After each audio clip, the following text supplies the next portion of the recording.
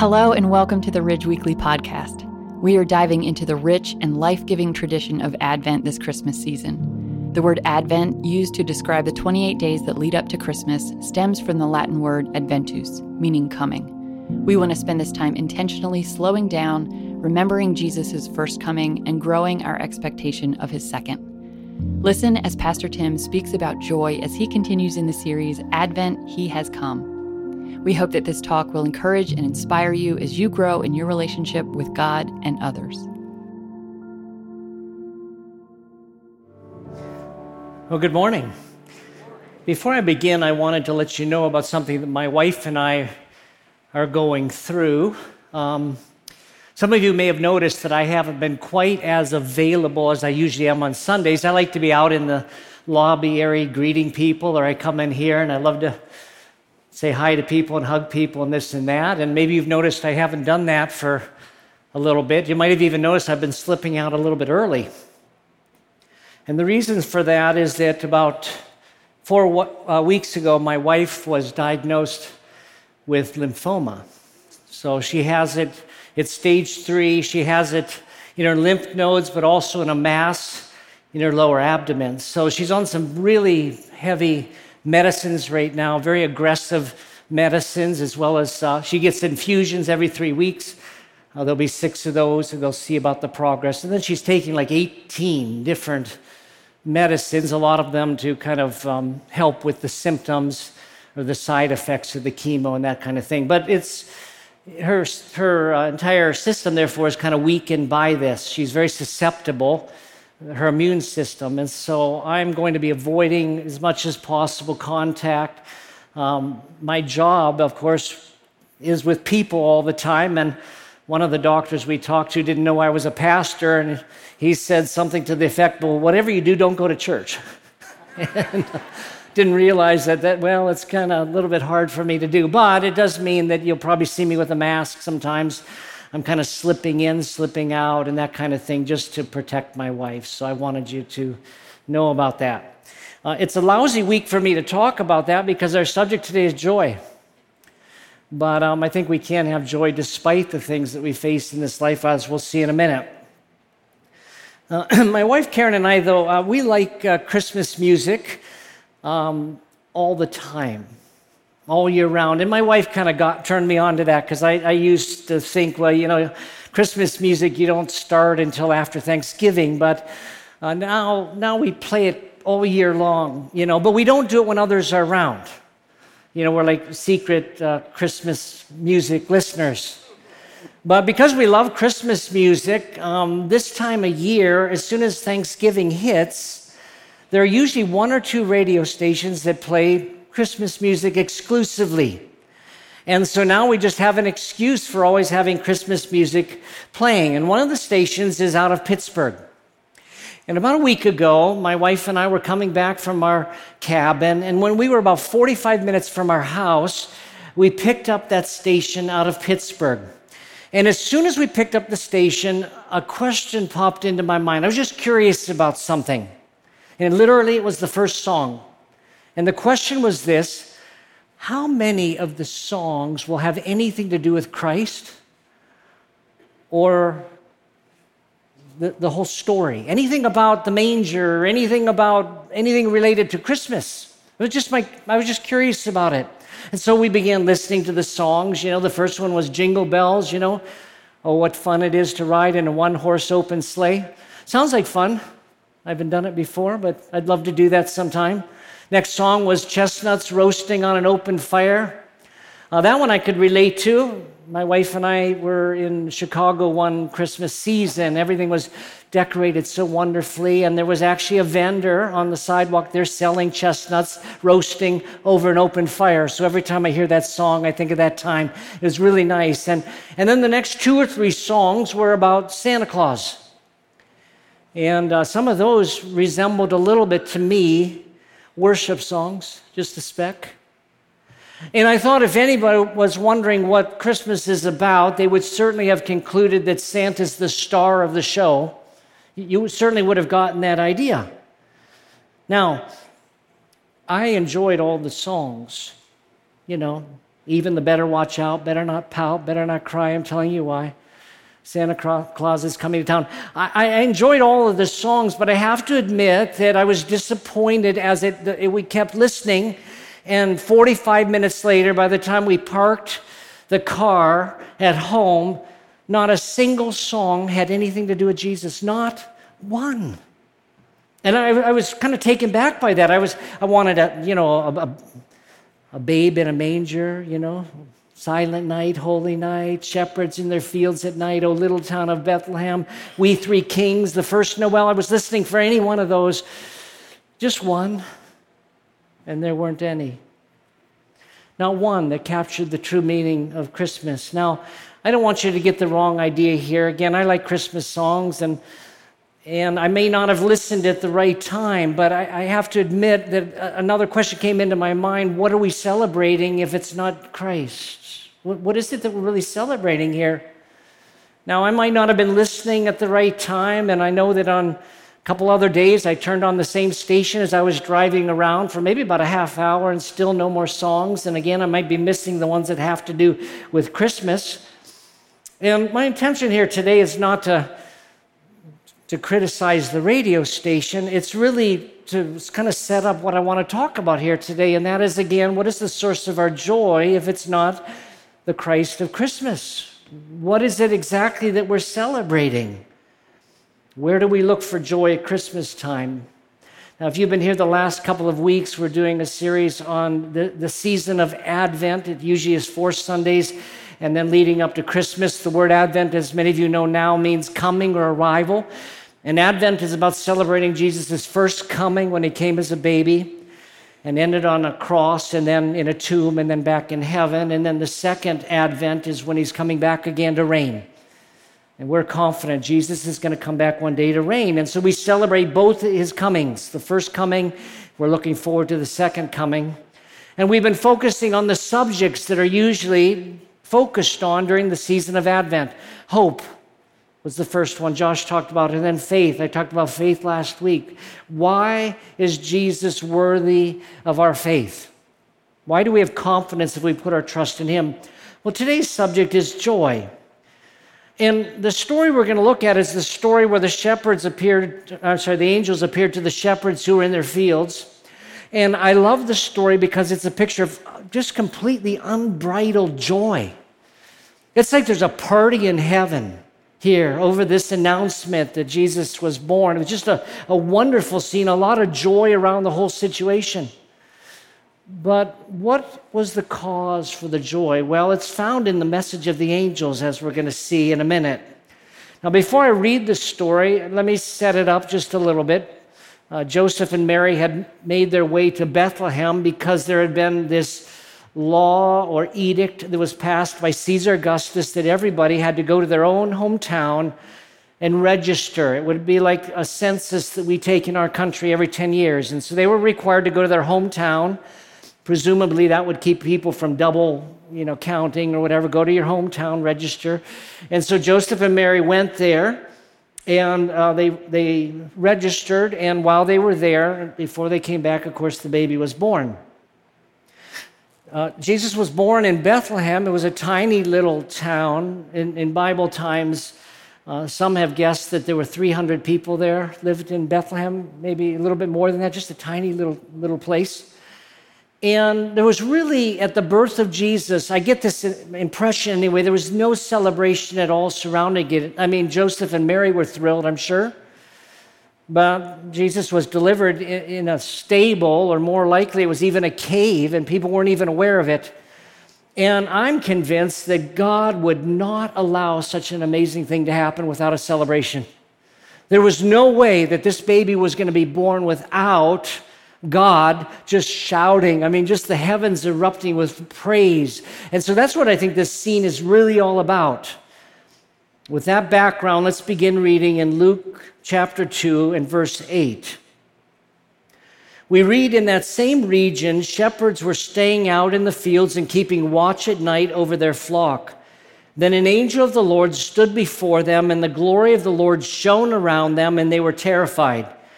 But the angel said to them, "Don't be afraid, for look, I proclaim to you good news of great joy that will be for all the people. Today, a Savior, who is Messiah the Lord, was born for you in the city of David. This will be a sign for you. You will find a baby wrapped snugly in cloth and lying in a feeding trough or a manger." Now let's stop for a moment, but I imagine that the scene here is very quiet that night for the shepherds. It would have been like any other night, and I get a sense, if I can believe the greeting cards, that it was a starry night. You know, it was a time in the world when you didn't have a lot of light noise. You know what light noise is? When too much light, you can't see the heavens, but they would have been able to see the heavens here. Most likely, by the way, this did not take place in December. I know that could be disappointing for some, but scholars are pretty much in agreement that actually his birth was not in December. A scholar by the name of Jameson puts it this way: from about Passover time in April until autumn, the flocks pastured constantly in the open fields, the shepherds lodging there all that time. In other words, they basically lived outside during a certain period of time in which this event took place. It was between April and August. The date, of course, doesn't matter. You know, we picked December 25th. There are reasons why, by the way, and if you go online, some will tell you it had to do with a pagan holiday and this and that. That's not the right explanation for why December 25th, and I don't want to get there. But Jesus was born here, and the announcement was made to some shepherds who were in their field at night. And so far, only one angel has appeared with this announcement. I love the fact that it was to shepherds. In Jesus' day, they were a very humble group of people. In fact, they would have been looked down on by most of the society. Even though David, the ancestor, King David had been a shepherd, but they were looked down on.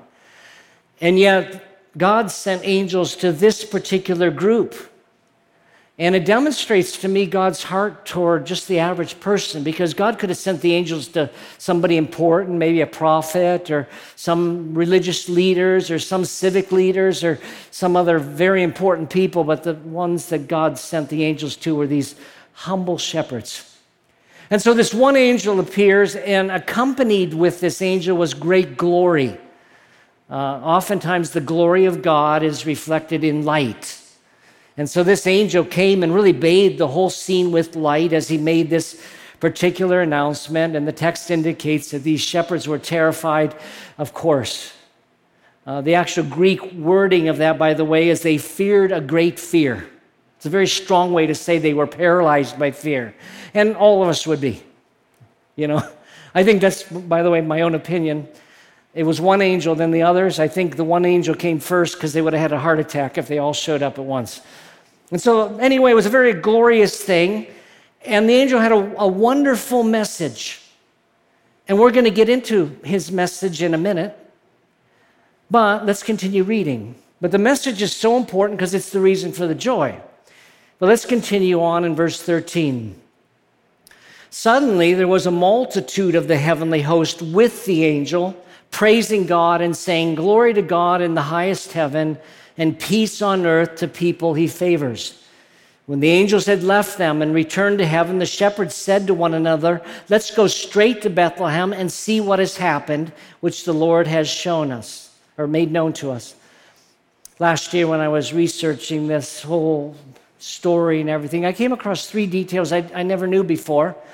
And let me remind you what they were, but there are 3 details of this story I just never knew. And it revolves around 3 different words that are part of this story. The first word is multitude. It says there was a multitude of the heavenly host. And that word multitude is used in other places in Greek writing to indicate a really, really big number, a huge number. We may be talking about 1,000 angels. We may be talking about 10,000 angels. One scholar believes there were 120,000. He believes there may have been as many as 12 legions of angels, because that's the number Jesus referred to in the Garden of Gethsemane when he said, "Well, I could call 12 legions of angels." In either case, it's a lot more profound and exciting than I usually envision. When I read the story, I guess I've had in my mind that there were like 5 or 6 angels, or a dozen maybe. which would be enough, I think the heavens were absolutely filled with the angelic host. It was an amazing celebration. Only 2 other times in the Bible do you read about angels maybe celebrating like this. One was at creation itself. They were filled with awe, and the next is coming in Revelation one day, a great celebration. But R.C. Lenski writes about this: thousands of angels appeared and filled the expanse of the sky. All this indeed for only a handful of poor shepherds. And so multitude of the angels is the first thing. The second word is host. It was a multitude of the heavenly host. And the word host there is a military term, and I didn't discover that until last year. This is God's army. And so God sent his army, and one commentator made this interesting observation that this is really God's army proclaiming peace. He wasn't coming to declare war, he was coming to declare peace. And it was really wonderful. And then the final detail that I didn't realize, but many scholars believe this, is that the message that the angels gave was kind of like in waves. It wasn't just they said their message. It was more like a responsive reading. Some of you have been to church that had a responsive reading, where somebody read something, then the congregation said something, then it went back and forth like this. Well, many feel this is exactly what was happening. Waves of angelic voices. One set would say, "Glory to God in the highest," and the other would say, "Peace on earth, goodwill toward people." Back and forth, glory to God, goodwill toward people, and peace. And it illustrates to me that it is the glory of God that there be peace. It brings God glory when there's peace, which I'm going to talk about next week, Lord willing. But let's get to the rest of the story here, beginning verse 16. We read, "They hurried off and found both Mary and Joseph and the baby who was lying in a feeding trough. After seeing them, they reported the message they were told about this child, and all who heard it were amazed at what the shepherds said to them. But Mary was treasuring up all these things in her heart and meditating on them.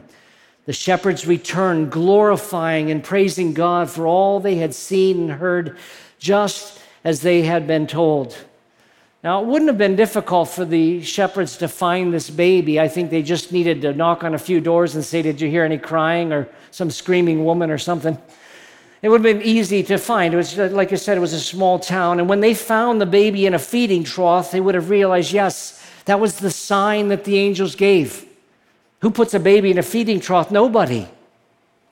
But as you know the story, Joseph and Mary, there was no room for them in the city. Mostly, by the way, because it was a small town. It has nothing to do with the inhospitality of an innkeeper.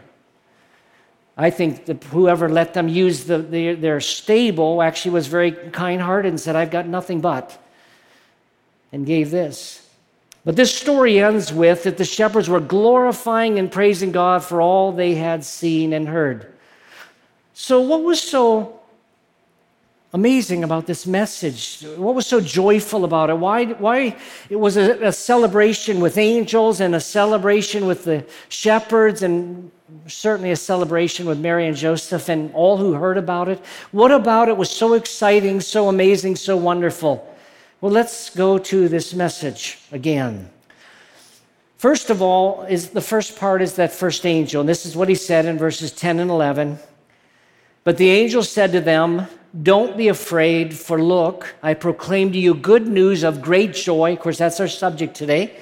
Good news, great joy that will be for all the people. "Today a Savior, who is Messiah the Lord, was born for you in the city of David." Then the second part of the message was delivered by this host again. They said in verse 14, "Glory to God in the highest heaven, and peace on earth to people he favors." I'd like to focus on just 3 words from this announcement that are the reason why we can have joy. The first is the word Savior. A Savior has been born. I'm not going to ask you to raise your hands, but I'd be curious what you think would happen if you asked the average person, "Do you need a Savior?" If you asked a person, how many people would acknowledge in our culture today, if you said, "Do you need a Savior?" How many people say, "I sure do"? Now, I might be cynical, but I think most people would say, why would I need a Savior? What do I need a Savior for? What do I need to be delivered from? And in Jesus' day when this baby was born, I think even the shepherds would have been thinking, when the angel said that there's, a Savior has been born, they would have been thinking about a military Savior. At the time, Israel was under Roman domination, and they were waiting for someone to come and save them and deliver them from Rome. And so here's this announcement, a Savior has come, and all of the people in Israel would have said, yeah, we need a Savior, but they wouldn't have been thinking spiritually at all. But there's no doubt about it that spiritual salvation is the main point and the most significant and infinitely better than this salvation in some political sense. God is offering salvation. Now, one of the greatest questions that any of us could ever ask is, how do we as sinful people get right with a holy God? Or another way to put it, what do we do about our sin? And it is a problem. The sin is a bigger issue than I think any of us realizes. It's really a much bigger deal. It's a bigger problem. The word sin means to miss the mark, or the main word that's translated sin, both in the Old and New Testament, it means to miss the mark. And so you can imagine the example I think of is somebody shooting an arrow and they miss the target completely. And so all of us sin and fall short of God's standard, Paul wrote. The righteousness of God, we all fall short of that. We might be aiming in that direction, but we all miss. But there are other Greek and Hebrew words for sin that capture other ideas. One of the words has the idea of stepping off the path. In the Old Testament, there's a lot of scripture about the way of life or the path of life or the path of righteousness. God has laid out in His Word the right path, the life-giving path, and we're supposed to stay on the path. In our culture, we call it stay on the straight and narrow, but we all walk off. The path is going this way, but we get turned over this way.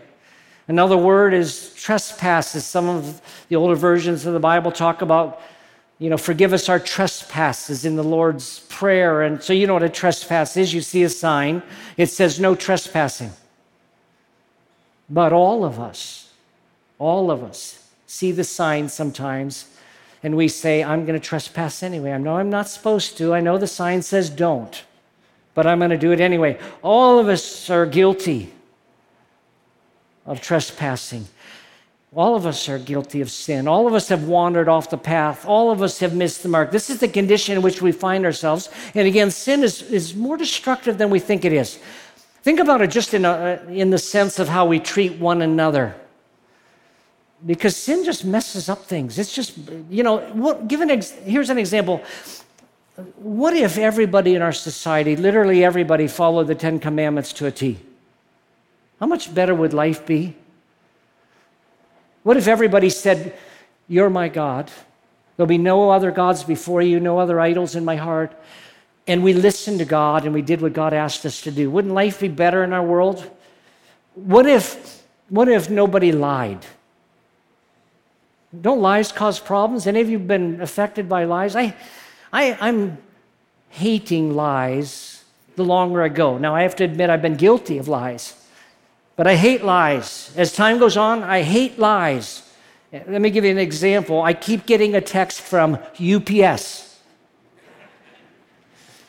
We can't deliver your package. We need some information from you. Fill out this form. Tell me your social security number and your bank number. Yeah, come on. Liars? I get emails like that too, people trying to rip me off. I hate it. And some of them, and I'm serious here, I probably shouldn't do it, but some of them, I send back a message. Of course, now I don't want to click anything on my phone anyway, but I send back a message that says, read Revelation 22:16 and discover where you're going.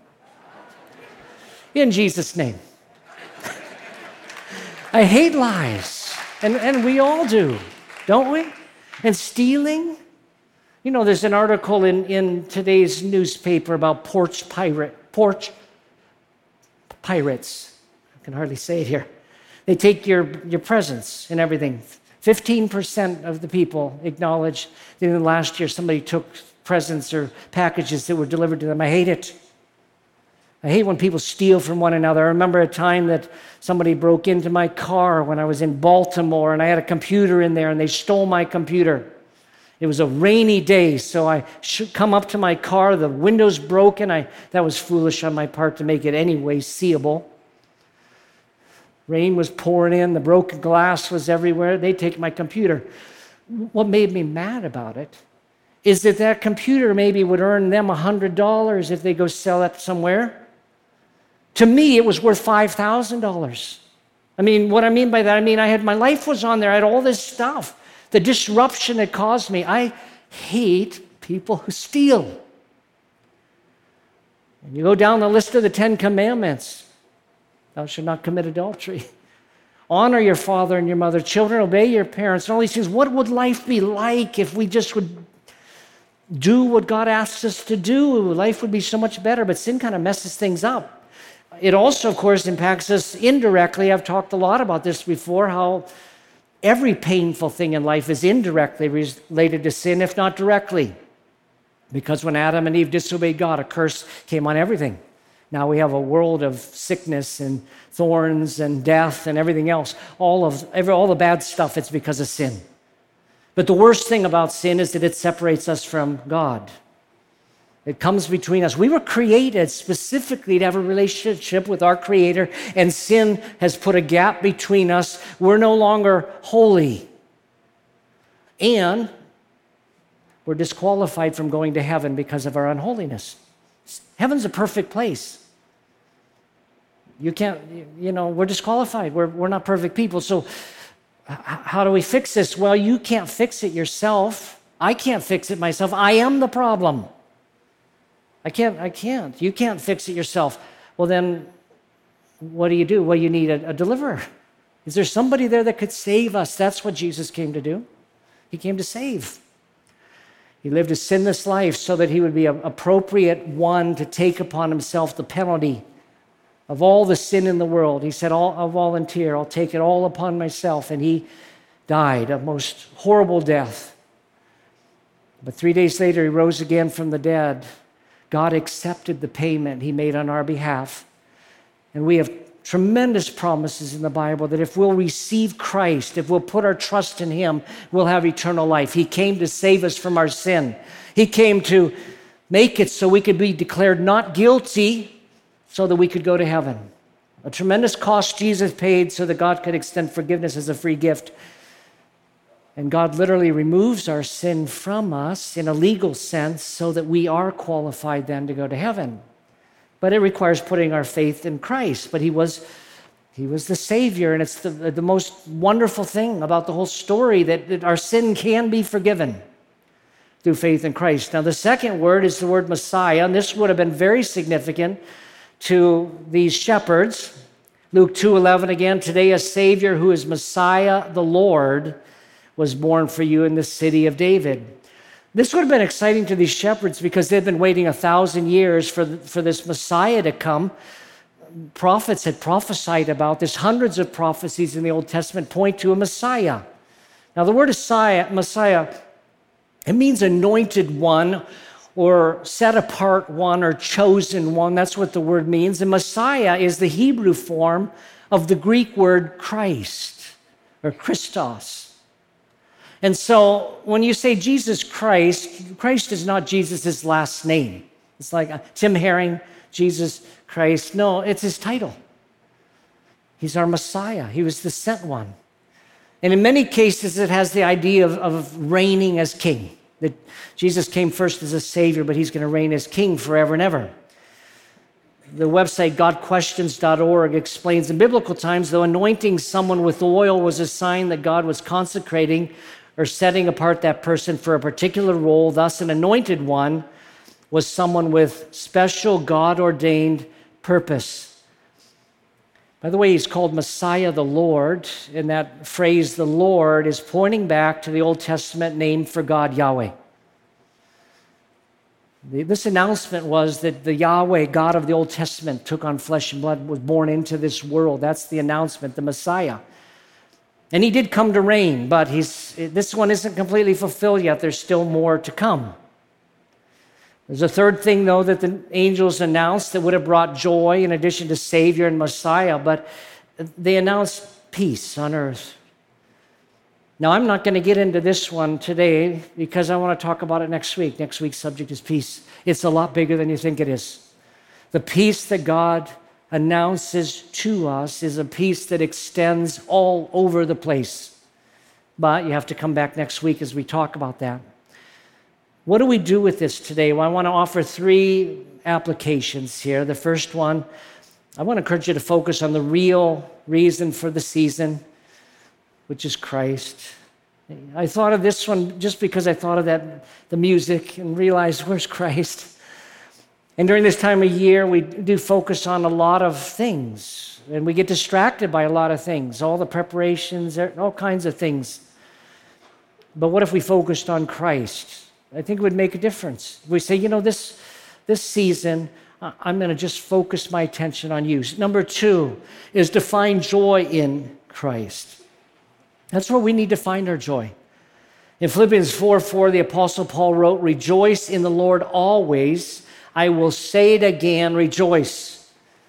This verse has bothered me for some time because it says rejoice in the Lord always. It doesn't say rejoice in the Lord most of the time or sometimes. It's always. And so you say, well, how unreasonable is that? Well, if it's in the Lord, it's not unreasonable.